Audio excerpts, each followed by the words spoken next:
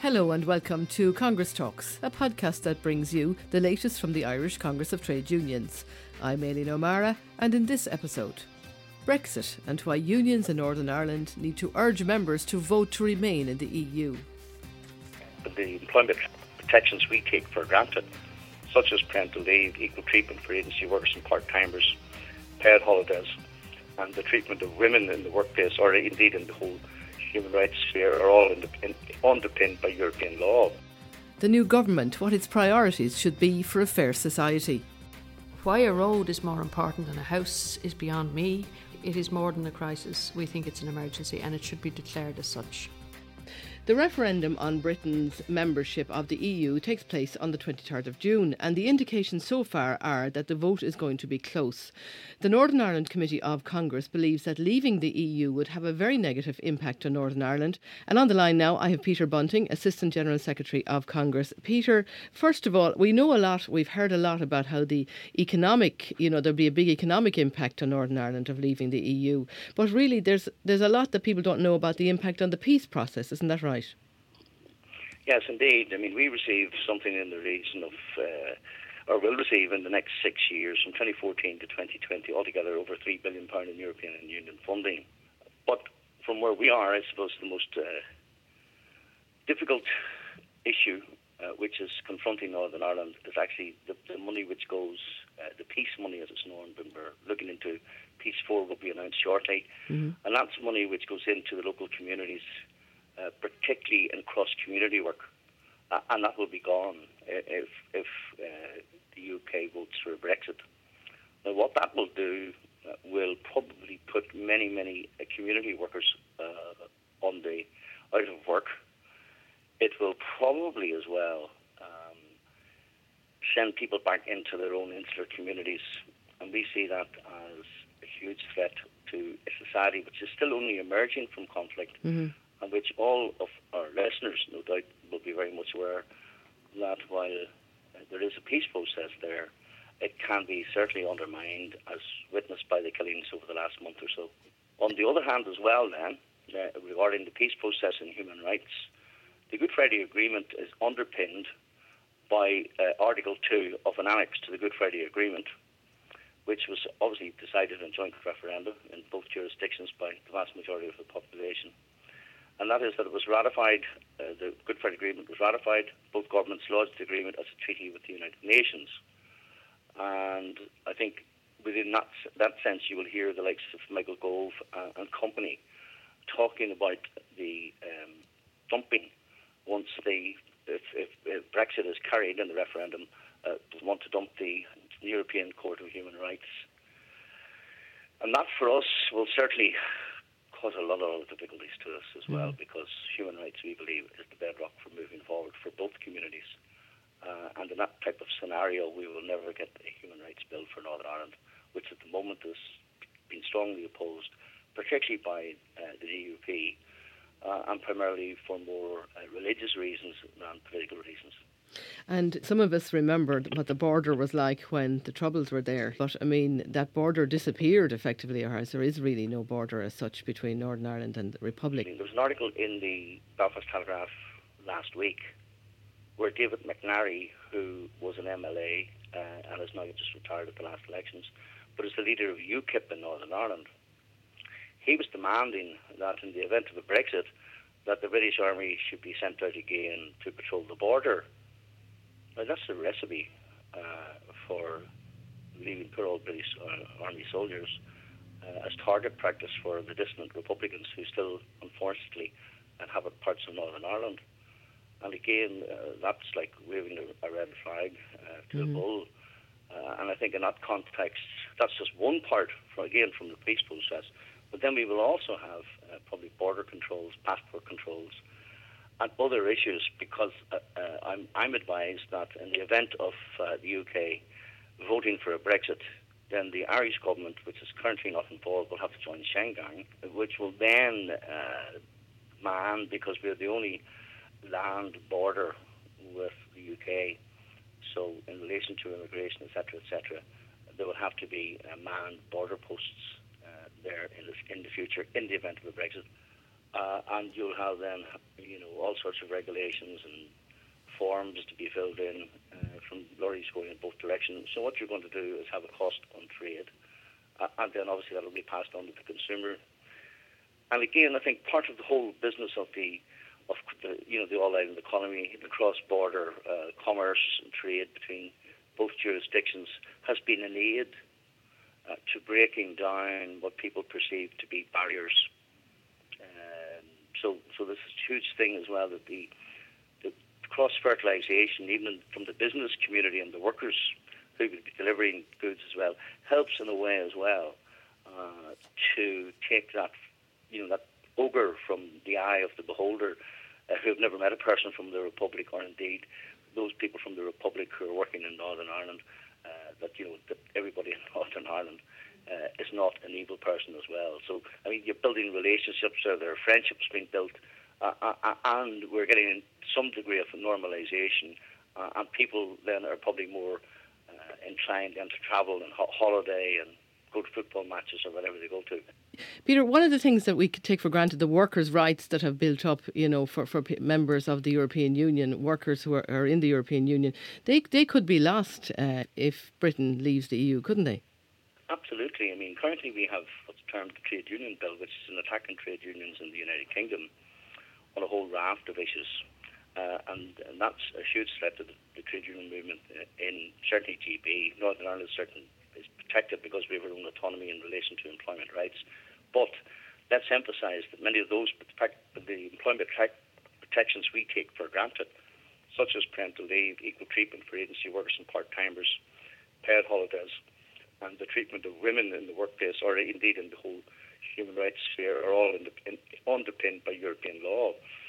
And we have a huge fear in Northern Ireland that if Brexit occurred, we would lose a number of those employment rights and workers' rights. And we have to say that whether it be in the Republic of Ireland or indeed the British government, none of those governments would ever have implemented many of those employment protections on their own if they were not in Europe. Peter Bunting there. Well, we have a new government in the Republic, and Congress has a list of its 10 priorities for that government, which include the areas of workers' pay, health, pensions, the homeless crisis and water, amongst others. General Secretary Patricia King says the government needs to pay a living wage to low-paid workers. Our position on the living wage is very clear. From our perspective, every worker deserves to be paid a decent rate of pay for the work that they do, which should be no lesser than $11.50 as an hourly rate, which equates to the living wage. So low-hour contracts, that's another issue of priority for you, isn't it? Yes, and that issue was well highlighted in the recent Dunnes Stores dispute, which is ongoing.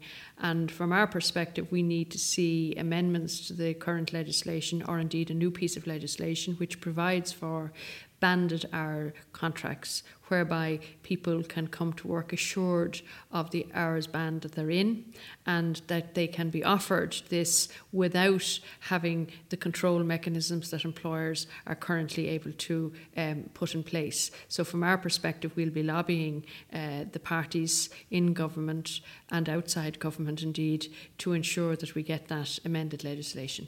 The government, this is an opportunity now for the government to rebuild this country, to repair the damage done by the recession, by the financial crisis, and by all the austerity that we had to endure for the past while. So, as well as the living wage, which you have said is $11.50 an hour, there's other things that the government could do as well, aren't there? Like the right to collective bargaining, an employer-labour conference, a better partnership, better arrangement for discussions between unions and the government, yeah? Yeah, well, what we've said consistently now over the last year or two that an employer-labour conference, particularly an employer-labour conference disputes mechanism, should be revitalised. It was there for decades. Then we had a national implementation body as part of social partnership. Yes, austerity has brought with it basically societal wreckage, and there are a lot of people, particularly on the lower income spectrums, who are paying for that. So from our perspective now, it is an opportunity for the government, when they have set out their policies in a whole range of issues, to think out how they meet their own standard of fairness. If you take education, for instance, we think from planning their budget on a long-term planning basis, we currently have an under-resourced, underfunded education system. We think that they should plan on the basis of having that funded at the basis of 7% of GDP. We think that those who work in the sector should have security of tenure and terms and conditions. And we think that it's actually a highly productive system. And now is the time to do it because the economy is starting to pick up and there is a bit more money for spending, isn't there? Well, you have a growth level, say, in 2015 of 7.8%. We are lauded as the fastest growing economy in the EU. So therefore, if that is the case, and it is, the government have the great honour of being able to make decisions, and they are in a position to make those decisions that will affect people's lives. And we are, for our part in the movement, highlighting to the government what we believe will be the important, sensible and good decisions for most working people in the state. So we're saying to them, take this opportunity, and that's why we've offered our 10 priority policy points to them. And health is another big area of concern, isn't it? Yes. Inequality of access to health is one thing, but health spending is another big part. And despite actually a strong narrative in the last number of years that we are one of the highest spending countries, we're actually not. Our GDP spend compared to other European countries, we're 14th in Europe, which means we're not by any means the highest. And from our perspective, we want a universally accessible system. It is entirely unfair that you can receive health care dependent on how much money you have, and that if you have the money to buy it, you can get fairly immediate care, and if you don't, you are condemned to a waiting list, which means your health declines and the condition you have declines, and therefore your position is compromised. That's entirely unacceptable. We should have a new vision for the health service. A huge number of trade union members work in the health service, and our judgment is that that voice should be heard a lot more. Pensions is a huge area as well, isn't it? Because there is a bit of a time bomb, to use that terrible cliche. I mean, a lot of people have no pensions at all. And what do you want the new government to do in that regard? From our perspective, and we have been saying for a considerable number of years that the pension issue actually is an area of real deep concern. Old age poverty is certainly what a lot of people are heading for if we don't address the current situation. And there are a few key pieces. One, the government have made decisions in the past recent years to extend the retirement age. Actually, they're going to accelerate that faster than other European countries, which we think is completely wrong. There are a plethora, a large contingent of Irish workers who into the future have no provisions at all for pensions, for any second-tier pension. And from that perspective, that arises because some of the defined benefit schemes failed or have been closed. We have a defined contribution scheme system as well, but the numbers of people actually in second-tier pension schemes are actually quite low when you compare to the level of people who are working in the economy, full stop.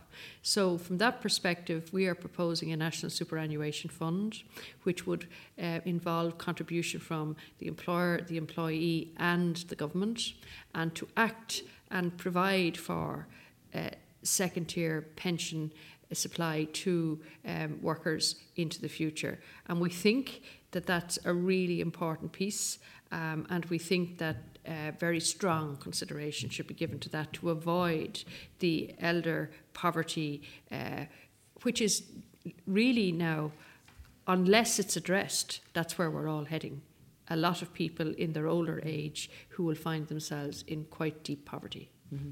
Water is also one of your priorities. I mean, it is another fine mess, isn't it? I mean, really, what does Congress want to do in relation to the issue around water? Well, in relation to the charges, our biennial delegate conference last July made a very clear decision, which was we are against charges. But we also had a strong lobby campaign which began immediately after that conference, which was that there needs to be a constitutional amendment by referendum which would enshrine the water sector in the realm of the Irish public. Water, as you say, is an urgent matter to be dealt with, but really what's very urgent as well is the whole homelessness crisis, isn't it? What does Congress see as the solution to that? Well, firstly, we think it is more than a crisis. We think it's an emergency and it should be declared as such.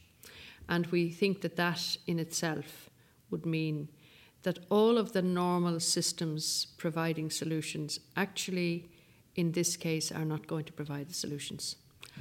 You have to take extraordinary measures in an emergency scenario.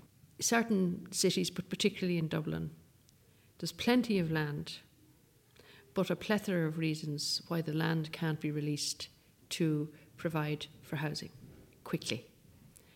And our judgment is that if you can't release it through NAMA, then you do like you do if you're building a road, you compulsorily purchase it. Now, that worked extremely well when we needed a transport infrastructure here in this country in terms of roads. Why a road is more important than a house is beyond me, but at the moment we keep on hearing about the impediments of property rights and landowners and so on. Well, my answer to that is, if they want to question or challenge a decision on it, let them. They're perfectly entitled to do it, but go and build a house anyway. And like I say, there are precedents of laws being enacted in emergency situations, and as you say, if you can do it for roads, you should be able to do it for houses, correct, for homes as well. General Secretary Patricia King there. And that's all from this episode of Congress Talks. Remember, there are regular updates and news of this and more on the Congress website, ictu.ie, and you can follow Congress on Twitter @Congress and on Facebook. I'm Aileen O'Mara, and thanks for listening.